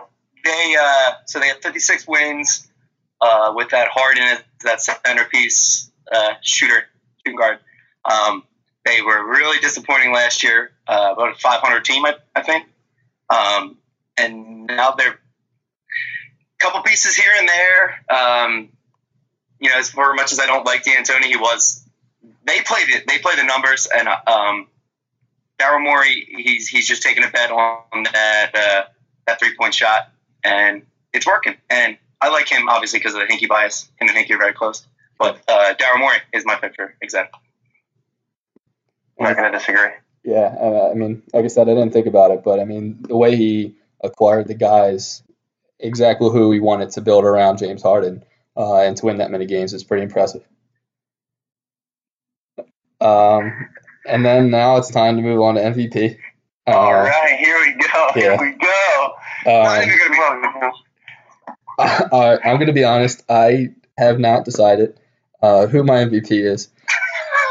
So I'm going to let you guys start off because I know who you both think it should be. So I'll let you guys start off, and maybe you guys can change my mind. You want to go first, or do you want me to? Oh God. All right, so I think this. Well, first I want to talk about some stuff. Start with Isaiah Thomas. Start with Isaiah Thomas. I'm not going to start with Isaiah because Isaiah should be in the freaking conversation. I mean, you can put him in 5th place, but as far as 1st place is concerned, he shouldn't be in the conversation. So I'm going to start with Kawhi. I think Kawhi should be in the conversation for 1st place. Average over 25 points per game, 48.5% from the field, pretty impressive. Great defensive player, obviously. It's hard to measure that statistically. And a very good team, 61 wins, I think the Spurs had this year. So he deserves some credit and recognition, but I think I have him probably 3rd. The next guy I want to talk about is Harden, 29.1 points per game. I think he led the league in assists, 11.2 a game. He doesn't play any defense. And by no defense, I mean literally no defense. And I understand that he exerts a lot of energy on the offensive end, but I don't think that's an excuse for playing no defense. And I know it's just the regular season, but that's how we judge our MVPs. And to play that little amount of defense, I think, to be perfectly honest with you, and I'm sure you guys will disagree, I think that completely disqualifies him from the conversation. And then Russell Westbrook, 31.6, 10.7, 10.4, obviously averaging a triple-double. Everybody knows that. But I would argue it's way more impressive than what Oscar Robertson did. And the reason that is because there's a lot less possessions per game. I want to say, I have an article up here. It's about 20 less, almost 20 less possessions in an NBA game now than when Oscar Robertson averaged a triple-double. So I would say what Russell did this year is way more impressive than what Oscar did. But the MVP this year, it shouldn't even be a conversation. It's LeBron James. 26.4. He's career high in rebounds at 8.6, a career high in assists at 8.7, 54.8% from the field. It's just a ridiculous season, arguably the best season from the best player of all time. And so just that sentence alone should leave him as MVP. Yeah, it's not even fun to talk about anymore. It is very close.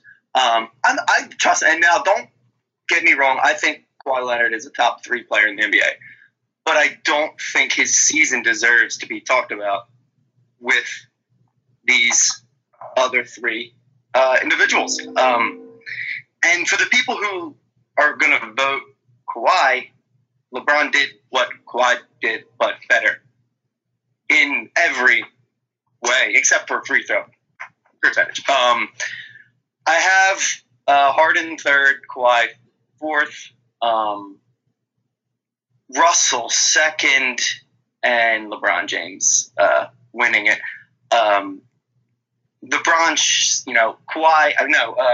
Russell and James Harden both shot 44% from the field, and LeBron shot 54% from the field. LeBron made almost, I think, 0.3 less shots per game than them when shooting 6 or 7 less times per game than them.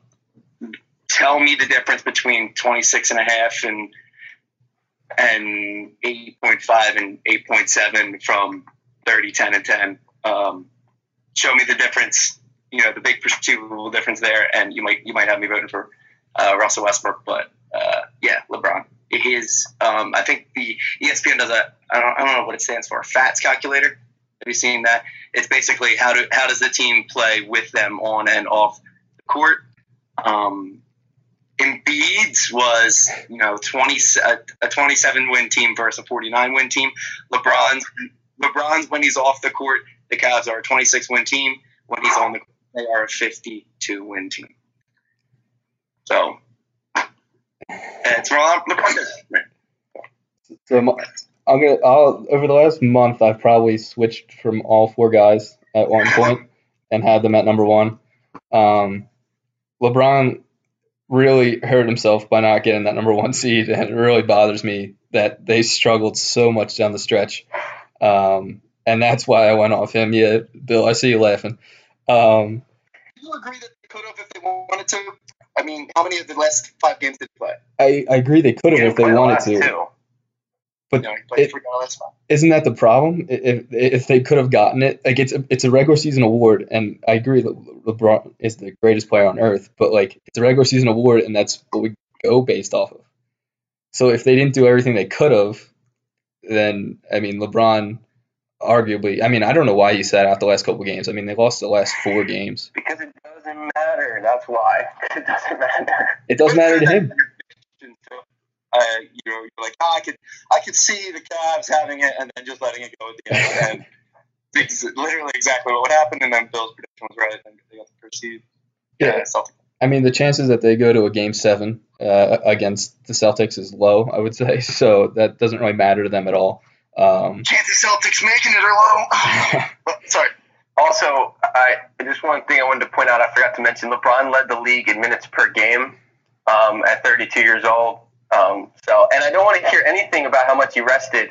He played 74 games. Kawhi Leonard also only played 74 games. Yeah, and that's what I think hurts Kawhi. Especially, he doesn't do as much on offense as everybody else. That's just the Spurs system. But I heard a good point against Kawhi. It was all the 3 other players are the system, and Kawhi is just part of the system. Like every other team is built around that player. Rather than Kawhi just being part of that team. Yeah, that's a good point. You're not going to mention LeBron's free throw percentage and try to discount that from his MVP race. 67% is atrocious. It is so bad. 67.4% is not great, but I think that's irrelevant when you're that good. I was on the Harden train until I saw that he shot basically the same percentages as Russell Westbrook from 3 and regular, which I found shocking. I just always picture him as a much better 3-point shooter than Russell Westbrook. Yeah, I would have thought so also. I was looking at it this morning, and not only is LeBron shooting like 8 or 9 points free throw percentage lower than his career average, but he's also getting to the line a lot less. He used to get to the line. He used to make, I think, 8 out of 12 free throws a game. Late in the first Cavs stint and early in the Miami stint, he's only getting to the line like 6 or 7 times, or like 6 or 7 shots. I have it up right now. He's making 4.8. So there's your difference in points. Yeah, and it's just the effort problem. He doesn't want to give that much effort and go to the hole as much, I would say. Wow. One last statistic I do want to point out is prior to this season, the NBA record for turnovers was 422. This was in 1974-75. I remind you again, the number of possessions during that era was a lot more. Outside of Harden and Westbrook, outside of all current players, the highest person since like the 1990s, Allen Iverson is 24th on the all-time turnovers list in a single season. This season, James Harden and Russell Westbrook both broke the turnover record in many less possessions than the previous record holder. So that's another thing to consider. I know that they the ball a lot. I know they had a lot of assists, but to break the turnover record, it's another thing that should be talked about, and it should hurt their case. Wasn't Harden's last year like the second worst of all time? Like before this year? Last year he was seventh worst of all time. It was fifth, and now it's seventh. Okay. Yeah, I mean the way they turn the ball over. I mean LeBron is tied for third in turnovers per game. Also, I mean that just and then Joel Embiid is fifth. That just shows you how much time they spend with the ball. But even compared to them, he's 1.3 turnovers per game less than Russell. But I mean, and my problem with Westbrook is that he does. I mean, obviously he was chasing the stats and he wanted that triple double. But I think they gave up. I mean, when I was watching a couple games, and I remember watching the Rockets specifically, Patrick Beverley got good. I think it was like 2 or 3 offensive rebounds because Westbrook just wasn't paying attention to him, and he was going for the rebounds rather than boxing his man out, which should count for something. I mean, he was all he cared about was the stats, and I don't even know if he made that team, the players around him, better. Yeah, I mean that's a good argument. Also, I think Harden definitely did, and that's a conversation about whether or not Westbrook did. A lot of people keep saying that his team isn't good, which is not true. I think he has a couple good players around him. I think that team is solid. I think I can make an argument that Harden's supporting cast is worse. I agree. So that argument is ridiculous. But Kev, you got to pick somebody, man, and I advise you pick LeBron because that's who should win. I'm not picking LeBron. I think I'm going Harden. I think I would pick James Harden because I was so low. No D Harden, come on, man. I mean, I did see a stat the other day that he contested the third most shots in the league, which, I mean, shows he played some defense, better than Westbrook was like third worst. But I think because I was so low on the Rockets and because they finished so high in the standings, is why he seems so valuable to me. Yeah, I guess if you're just focusing, again, Shane brought this up before we started talking, is the lack of formula that we have for this stupid award. It's really just a media-driven thing. But I mean, if LeBron got the 1 seed, value, Harden has probably the best argument. Maybe. I mean, LeBron also. I don't know. If LeBron got the 1 seed, I'm pretty sure he would get my vote. But it just irks me that he just didn't care down the stretch. And it's got to count for something. I don't care if he doesn't care about the playoffs, but it's a regular season award, and that's what I'm going. It's what you have to go based off of. Is how many games did they win? What seed are they? What are we saying, man? Shane, you got anything on that? I have season tickets to the Sixers, and I watch a lot of these people coming to town on a regular basis. While watching, there were I didn't go to the Golden State game, so I don't go to all of them. I sold that, end up making like a fourth of my season ticket money back. But watching all of the players come in, there were 4 players that really made a huge, watching them, you can tell, made the biggest impact on the court. And that was LeBron, Westbrook, Harden, and Joel Embiid. And then, I say that from trust me, I love the Sixers, I love Joel Embiid. But the way they move, they just have a gravitating kind of style on the court. Harden and LeBron definitely made their team better than Russell Westbrook made his team. I guess it's their ability. I guess their facilitating was just, less of a kind of a stat grabbing kind of thing. But just watching them, I went to them too. A triple double is unreal. I kind of go back to the time that Mike Trout lost the MVP award when Miguel Cabrera got the Triple Crown. Although technically advanced stats, and then his regular box score stats weren't even that far off. But Miguel got that Triple Crown and win because is Russell Westbrook going to win just because the word triple double is a thing? And I think that's what we're going to see. And not saying he doesn't deserve it. It's really whatever. 1A, 1B, 1C, and then 2 in Kawhi. But I really won't be too upset about anything. I just deserve it. Yeah, I think Russell Westbrook's going to win it. I mean, I just think everybody's so enthralled by that triple-double, that arbitrary number. And I did see a funny picture the other day with Wilt holding up his 100 sign, and they said 100 is just an arbitrary number. So, Wow. So I mean, so is 3,000. Yeah. The impressive thing about LeBron, again, is 10 straight years he's going to be on the first team All-NBA after the season, which is just unbelievable that somebody plays that well and stays healthy for 10 straight years. He's the greatest ever, man. 13 seasons with 25 points per game in a row is the most ridiculous thing I've ever heard. Never done before. I would be tempted to give him the MVP just because he deserves more than 4, but I don't think Harden should be stripped away from another one that he deserves. All right. Yeah. So I'm going to stick with Harden. I know you guys are going LeBron. I think it's wrong, but I think picking any of those 4 players, they all had great seasons, and they arguably all deserve it. Just please don't have co-MVPs. That would just be awful. Oh God, no. That's only if the voting ties. Yeah, but I've heard some people just say, "Hey, give it to all of them, or give it to 2 of them." I'm like, no, it's called most valuable player, and it's singular. So don't have a cop don't out. just give it to them. I'll be happy if 2 people split it because the voting ends up like that. I will be very unhappy if 2 people split it just because they decided to do that. Yeah, and hopefully Isaiah Thomas wins. He gets number 1 on all the ballots just because he's the best. You like the Celtics a lot. You're a big Celtics fan.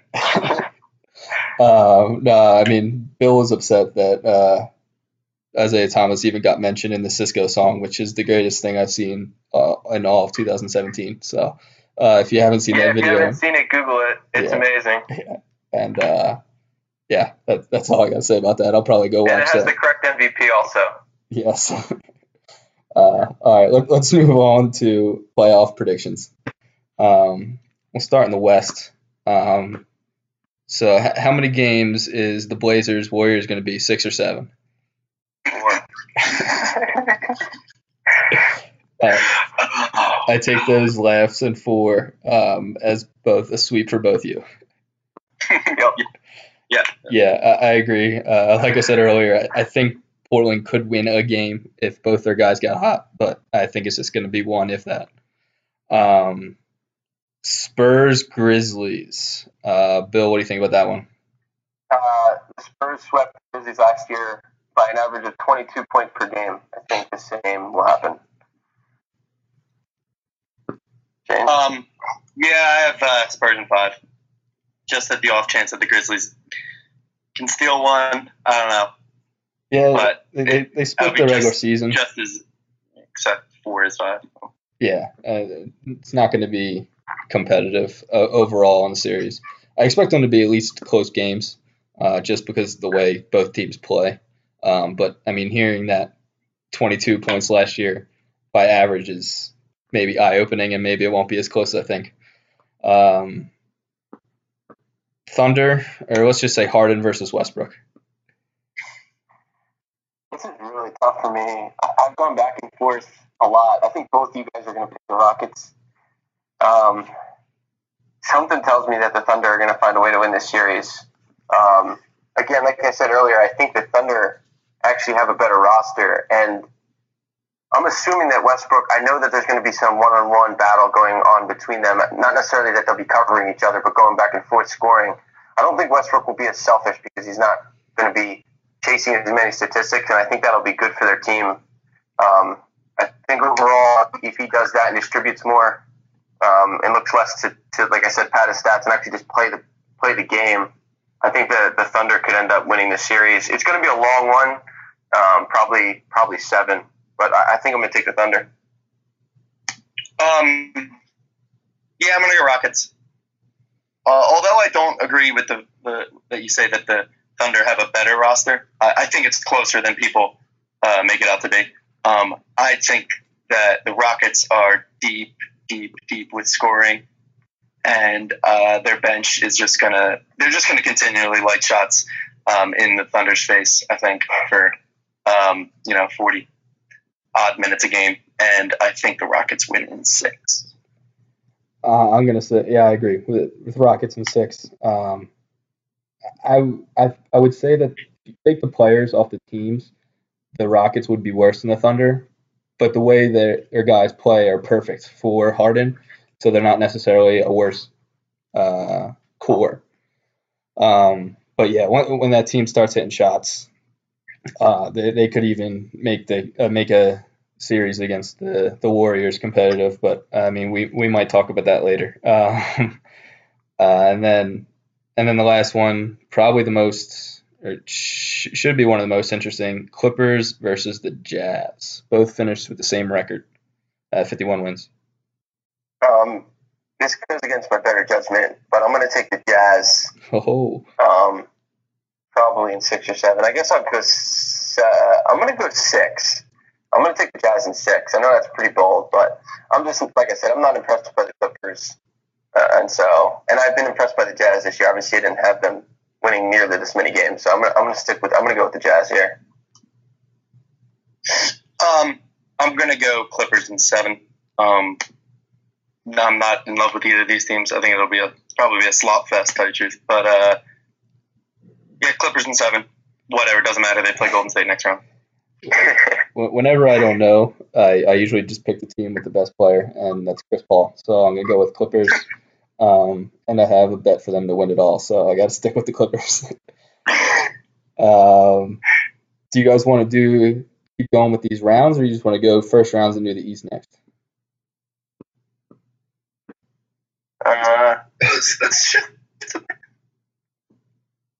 What was that?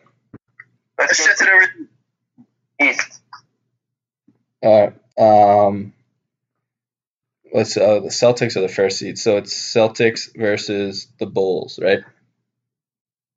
Yeah. Yeah. So I had the Bulls being a little bit better than they are this year. I'm going to go with the Celtics, and I think they're going to win the series in 4, actually. Ooh, okay. I think the Bulls are going to give them more of a problem than we think. I think the Celtics are going to win. I'd say Celtics in 6 or 7.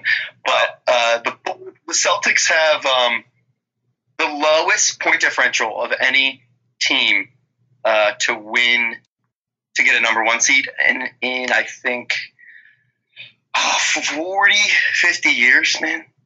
40 years, 78 season or something like that. And I think it was the Supersonics. I saw that on Reddit earlier. Funny because the Supersonics won the championship that year, but I think the Celtics, I think the Bulls, they got Dwayne Wade. He's been there before. Jimmy Butler's good. Rondo can be good when he tries. Celtics in 6. I think Isaiah Thomas and the Celtics move on in 6 also. Yep. I don't think it'll be that competitive. I'm not high on the Bulls. So I won't be surprised if it's just a sweep also. Let's move to Cavs and Pacers. Paul George versus LeBron. Stop saying that. Like you act like you're working for the NBA on ESPN or something, man. Like you're really stretching it. I know that you're a Paul George fan, but I don't think the series is going to be close. I'm tempted to say sweep. Cavs have been playing sort of poorly, but I think they're just kind of in second gear. I'm going to guess that they take care of business and they sweep the Pacers. Agreed. Yeah, I agree. Pacers, big disappointment this year. I think they just continue that and get swept. 3 seed Toronto, 6 seed Milwaukee. This this is an interesting series. I think the Raptors are really good. We talked about the Ibaka move earlier in the podcast. Made the Raptors better. The Bucks are really good also. And going forward, I think the Bucks are going to be nice. This is going to be a lengthy series. I think Toronto's going to take it probably in 6 or 7. I'll go with 7 to be safe.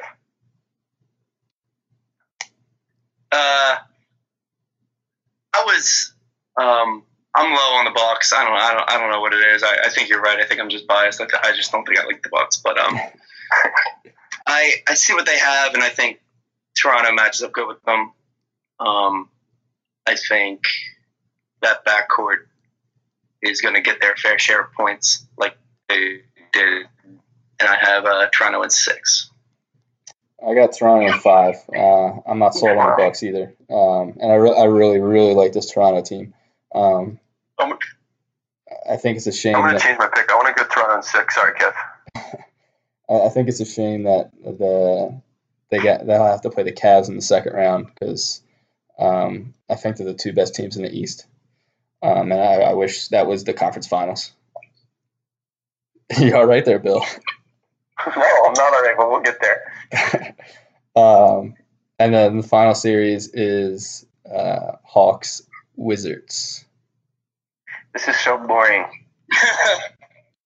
You'd have to pay me to watch this. I mean, who cares? The Wizards are definitely going to win the series. I'm pretty confident about that. I don't think it'll be a long series either. I'm actually going to take the Wizards in 5. Yeah, I also have Wizards in 5. I got Wizards in 4. I just don't think Atlanta's good. Well, yeah. So it looks like the only first round matchup that we should really give a shit about is Houston OKC. Yeah, I guess so. I mean, the East. There's 4 teams in the East that separate themselves, and they don't play each other in the first round. So I don't think any of those will be that surprising of an upset, or if they do happen, it would be. Should we do a second round now? Yeah, I mean, we basically all had the same, so we can continue. We'll go Warriors versus Jazz/Clippers, which it doesn't matter which team it is. Yeah, I agree. It does not matter. The sweep is tough in the second round. Clippers and Jazz are both decent. I just think the Warriors are so good. I'm going to say the Warriors do lose a game. I'm going to take Golden State in 5. I have Golden State in 6. I think they maybe fall asleep a little bit early, having decimated Portland in the first round. And then maybe the Clippers are on their heels a little bit because Utah kind of gave them a little bit back. They line up pretty odd, and Blake Griffin, DeAndre Jordan should be able to give them a little bit of hell down low. And I'm going to say Golden State in 6. I doubt it goes that far. I'm just trying to be a little bit of outlier here, and so Golden State in 6. I'll say Golden State in 5. I think they've won like 10 straight against the Clippers or something. The Clippers just can't beat them, so I think they can get 1, but I would be a little surprised if it goes any longer than 5. And then the next one was the Rockets, and Bill had the Thunder versus the Spurs. All right, so I got the Thunder versus Spurs. This is going to be ugly. I'll take the Spurs in 5. For as much as I really love the Rockets, I've been saying this whole time, I think if anybody's going to beat Golden State in the West, it's going to be a team like the Rockets that just play the odds, shoot a ton of threes, and as long as they're not in a really cold shooting night, they have a chance. But it sucks because I don't think they make it past the Spurs. I'm going to go Spurs in 5, regardless of the team. And I'm going to go Spurs in 7. I think, like you said, the Rockets have those games where they get hot, and they're going to win a couple. And the Spurs are going to need that home court advantage in Game 7 to win it. Surprised by that, Bill. Yeah, it's 7. I don't see that happening. Obviously, I have them in 5. I don't even know if Houston get out of the first round, but if they do, I'm still pretty confident San Antonio will win in 5. All right, and then second round of the East, we all had Celtics Wizards. Yeah, I know the Celtics only won 4 more games than the Wizards, but they are a far superior team. It could be a semi. No, I don't think so. Actually, I think I'm going to take Boston in 5. Boston in 6. And I'm going to take the Wizards in 6. Isaiah Thomas is a big enough liability on defense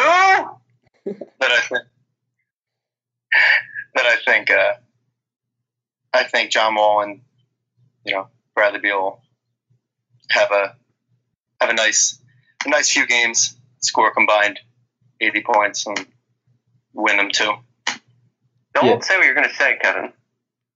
All right, I'll just keep it in there. But let's just say Celtics are getting eliminated. Oh my God! And how many? 6. Oh my goodness, ridiculous! I love it. I love it. I think absolutely love it. I just don't know who Isaiah Thomas is going to cover, and him not be a liability. I think they're going to have trouble keeping him on the court. I mean, he can't cover John Wall, Bradley Beal, or Otto Porter. So where do you put him?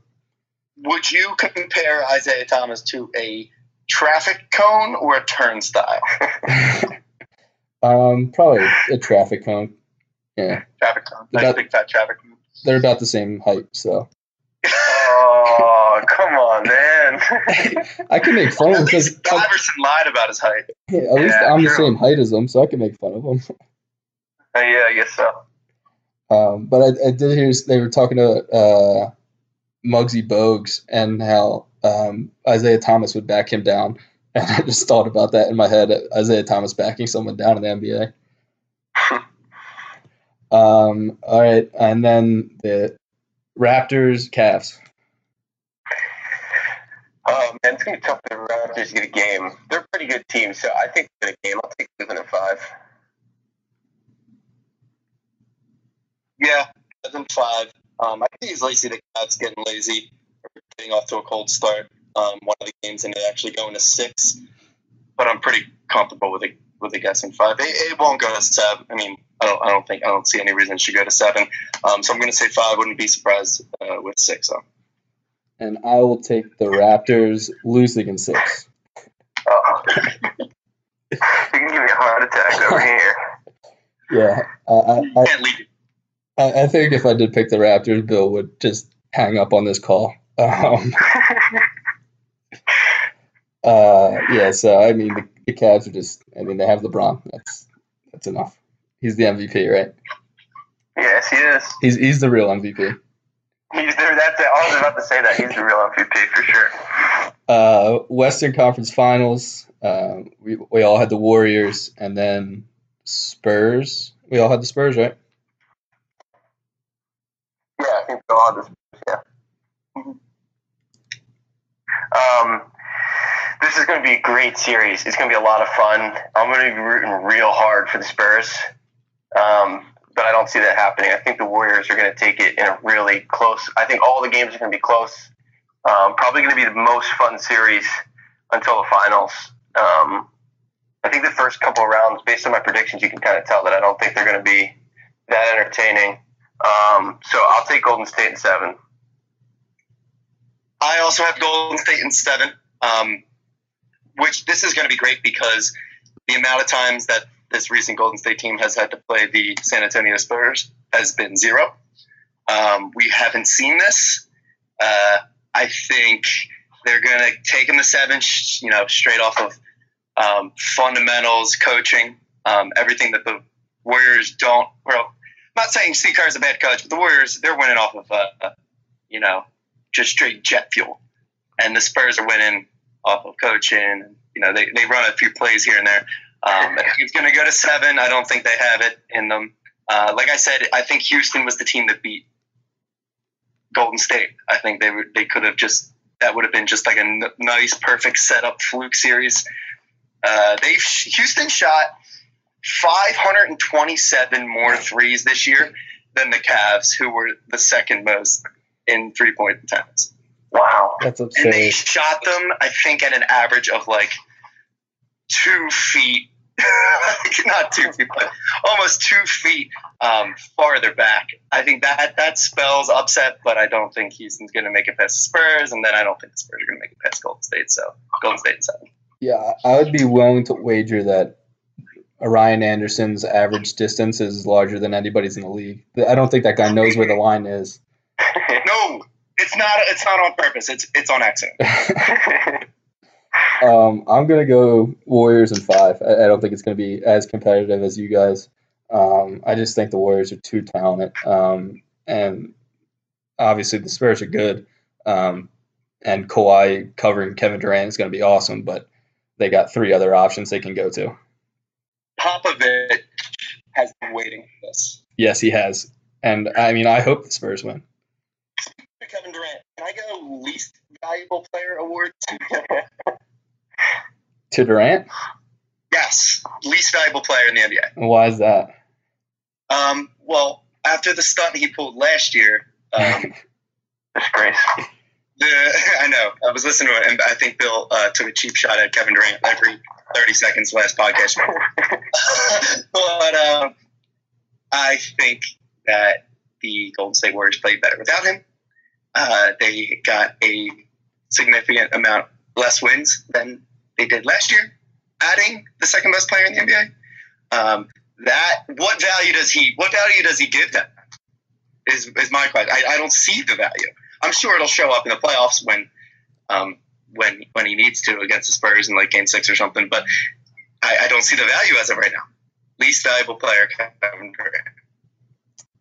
Durant. That's fair. I would just argue that his efficiency shooting the ball. I mean, they didn't really use him, and they didn't use that lineup that I thought they would more. But the way he shot before he was hurt, and then didn't they win like 12 straight games at the end of the year when he came back? They're 9-1 in the last 10. So Okay. they've been good. Yeah. But I mean, yeah, watching that team in the playoffs should be fun. Go back to the East Conference Finals. You guys have Cavs and Celtics.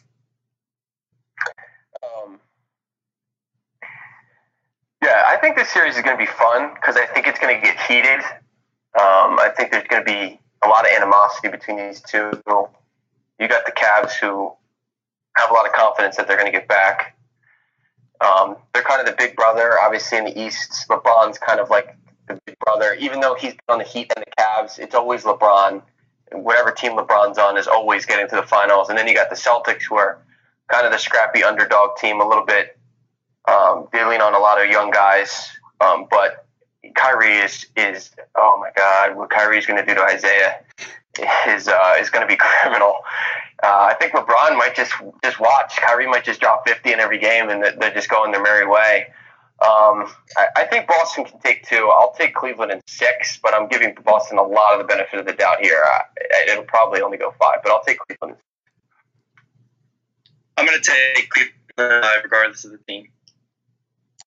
Yeah. Wizards or Celtics. Yeah. I have the Celtics, but yes. I have the Wizards. I keep saying Warriors. The Wizards, and I had them losing in 5 to the Cavs. It's just LeBron again. I mean, they don't really have anybody that can stop LeBron. And then, of course, Otto Porter. I might put him 3rd or 4th in the most improved player list this year. Otto Porter showed some really good defense, and he shot crazy good from 3. And I think, but I mean, obviously he's not either. He's no measure up to LeBron, but yeah, I do want to give Otto Porter a shout out. I do like Otto Porter a lot, and I will be throwing him a max contract if I was a Sixer. Yeah, I think he was leading the league in 3-point percentage for a while. I'm not sure if he finished. It was like 44%. Yeah, I think it was mostly just catch and shoot. I didn't really watch Wizards, so. But yeah, he had a pretty good season, and I think Oubre coming off the bench had a pretty good season also. I mean, that's why they're in the position they are. Oubre had a good year. And then we get the trilogy, the third series, Cavs versus Warriors.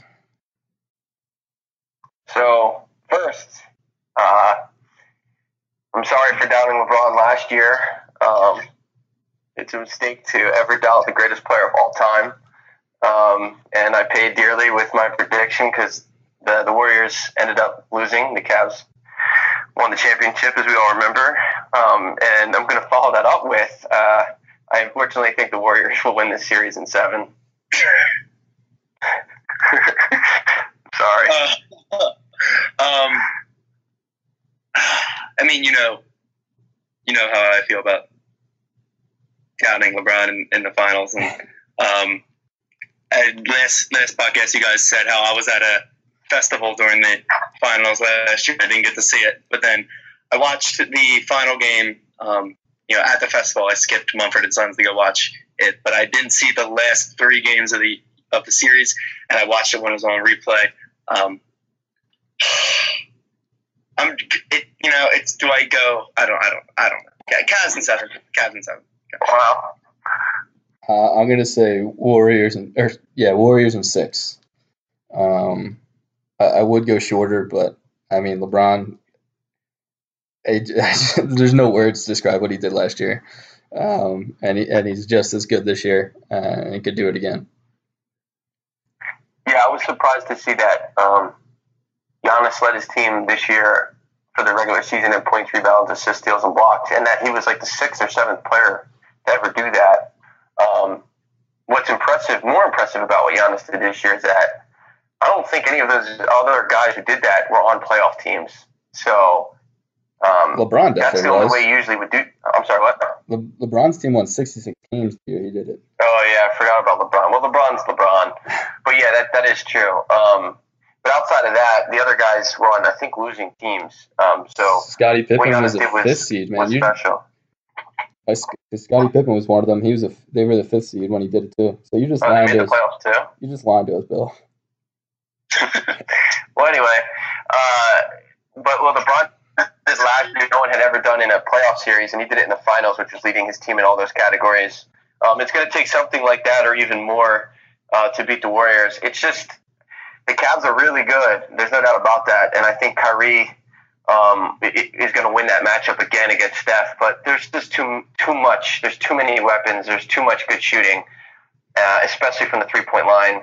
I know the Cavs shoot and make a lot of threes, but I think they're just going to be overwhelmed by the Warriors' firepower. I think it depends on Kevin Love. He's either a trash can, or he gets 20 and 10 and misses 3 shots. He's very unpredictable. He's very up and down. They can win if Kevin Love is average to good. JR is going to give you what JR gives you. Kyrie will give you. Kyrie will be a Kyrie. He won't shoot the best, but he'll bail you out of some situations, hit some tough shots. Tristan's going to give you what he gives you. The bench isn't going to matter. LeBron's going to play 46 minutes a game. And yeah, I think it rests on Kevin Love. So Love is sometimes a trash can. Isaiah is sometimes, or he's always a traffic cone. So that should be an interesting series if those two are playing against each other.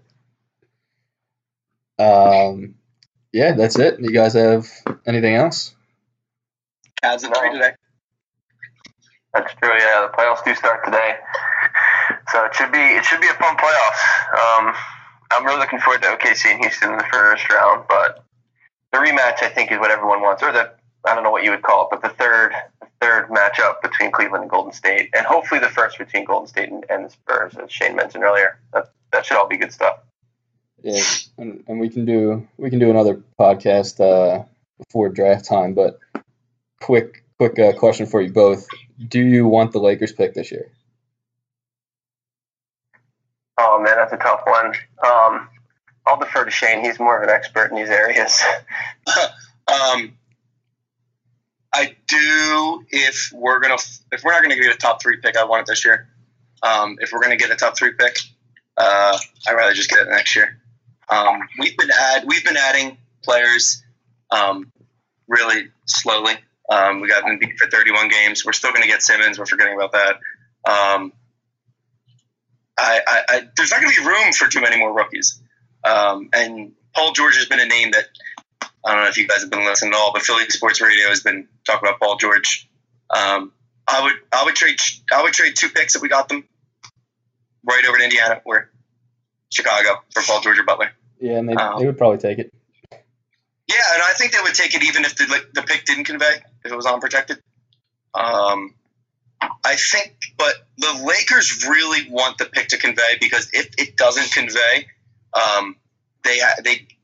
they give us theirs next year, and then they have to give Orlando their 2019 first round. Yeah. So the Lakers are really at the mercy of the ping pong balls this year, and there's a 53% chance it conveys. The alleged ping pong balls. Oh, okay. Forgetting that this whole thing is rigged. All right. If it's rigged and we got Joel Embiid from it, then please let it be rigged. Yeah, I mean, Sixers finally won it last year, the lottery, that is. I mean, the ultimate Sixers moment would be if the Kings win the lottery, because that pick swap will come into play. Has a team in the 8th spot ever won the lottery? I think the Cavs, maybe. The Cavs, and I remember the Bulls were pretty decent when they got D Rose. So okay. I'm not sure what seed or what pick they were at before the lottery, but they were. I know the Kings have a 3 and some change % chance of. Yeah. And who would you want, Shane? If say the Sixers stay at 4. If we stay for Malik Monk. Yeah. I think straight off a fit, Malik Monk, he's pretty much guaranteed to be around a 40% shooter in the league. Half of his points come in transition, and he's a little bit undersized for a shooting guard, which if the Sixers run Ben Simmons at the point like they're expecting to, that would be perfect. He could slide, cover the 1, and then be there on the wing on the offensive side of the ball. So Malik Monk is my floor of the draft. I want to come at it with at least Monk. Anything else, anything higher than that or more than that, and I'm sure you'll see me on the news running down Broad Street. And I just did look up the previous lotteries. The Cavs, when they got Wiggins, were the 9th worst. The Cavs, when they got Kyrie, the Clippers were the 8th worst, and they got that pick from the Clippers. And then the Bulls were the 9th worst when they got D Rose. So you're telling me there's a chance? Yeah, I mean, there's executives in the room, so if it's rigged, I don't know why everybody goes along with it. But it was kind of sketchy how LeBron leaves and they win the lottery right away. I'll tell you the big story of the draft. I think people came out thinking that this draft was, the best in how many years, and I think people have came down on it since then. I think outside of the top 3, you're really splitting hairs, and I think it depends on which team they go to. People tend to get really hype about draft picks closer to the lottery. I remember Chris Dunn and Buddy Hield where their stocks were highest, right before the draft. People look at those draft picks and just their eyes, that's the water. I would be I'd be on the lookout for like a Celtics trade, possibly even a Sixers trade. Celtics had that pick. I don't know if this is the first time that anybody's ever been the number 1 seed and actually been number 1 in the lottery odds. It has to be the first time. I really do not see the Celtics. I don't know what a top pick in this draft does for the Celtics timeline. I think Markelle Fultz can be somewhat of an immediate impact, but if you're the Celtics and you're the number 1 seed and you're this close, and a team like Indiana or Chicago is dangling one of them stars in front of you, you'd be remiss not to pull the trigger. Yeah, as long as they're not giving up their future, like you said. If it's just a piece or two, like Fultz. But what they were asking for, Bill and I were talking about earlier, how much they were asking for George and Butler at the trade deadline was just not worth it for the Celtics. Yeah, and the 2 times that people's value go up and down are the trade deadline and the draft. For Sixers fans, this is why this is probably going to be the last time we can trade Jahlil Okafor. There is, and especially because there are no in this draft. I think the best big is Harry Giles, and he's got an injury question mark. Lauri Markkanen's a 4, but he's more of a stretch 4. So I think the most value Jahlil Okafor will have in his NBA career, aside from the day he was drafted, will be this upcoming draft. And hey, if they can get the Sixers a spot or two, I think you throw him at one of them second round picks that you accumulated for Nerlens Noel, one of them fake picks, and you try to get up a spot or two if it looks like someone's going to take Monk, or if Fultz drops. If Fultz drops past one, Brian better be on the horn to make a move and jump up. Yeah, and like I said, we can do another podcast before that, after the lottery to talk about prospects and see where the Sixers end up. But hopefully, somewhere in that top three to get one of those top three prospects. Mm-hmm. Thanks for joining us, Shane. It was fun. Thank you guys for having me. Yeah. I mean, we'll definitely try to do it again. Get you on because I know you know your stuff about the draft, especially in all those college guys. Yeah, this is. I'm kind of trained to do it around this time of the year for the last 4 years. Hopefully next year, you ask me, hey Shane, who are the top 5 NBA prospects coming out of college this year, and I say I have no idea because I'm too worried about the playoffs. So. What was your estimated time spent on Tankathon this year? Oh, I have a group chat with my buddies, which reminds me, I haven't done it today yet. We take a screenshot of our first Tankathon every day, and we send it into the group chat. Hours. Yeah, it is a great website. Bill just seems astonished by that. But what do you got to say to that, Bill? Nothing. I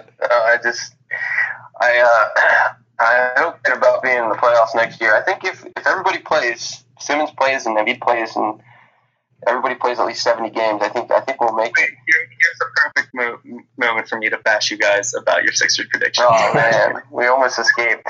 You guys made those over-unders on the assumption that not only Embiid would be healthy for more than 31 games, that Simmons was playing. Yeah, we weren't sure whether we did it before or after Simmons' injury. Oh, it was before. No, it's okay. I changed my pick to 24 after I heard about the Simmons injury, and I just underestimated Joel Embiid, and that's what it was. Joel Embiid healthy, the Sixers would have won 32, 33 games this year. Yeah, we won. I think there was 8 games decided by 8 or less points since Joel got hurt. If you win half of them, you're at 32. So, piece by piece, we'll get there. Yeah, I mean, what I really underestimated was TJ McConnell, to be honest. He played so much better than I could have ever imagined. Robert Covington worked his way to a $15 million a year contract. Yeah, that should be interesting to see how much he gets. But such an underrated defender. Mm-hmm. Yeah, if he can shoot at a 35% clip, we're looking at a Paul George Light kind of there. All right, before we go into the Sixers rabbit hole, we should end this because I'm sure we could talk about the Sixers all day. But for Shane and Bill, this is Kevin, and thanks for listening to the Pick and Roll Podcast.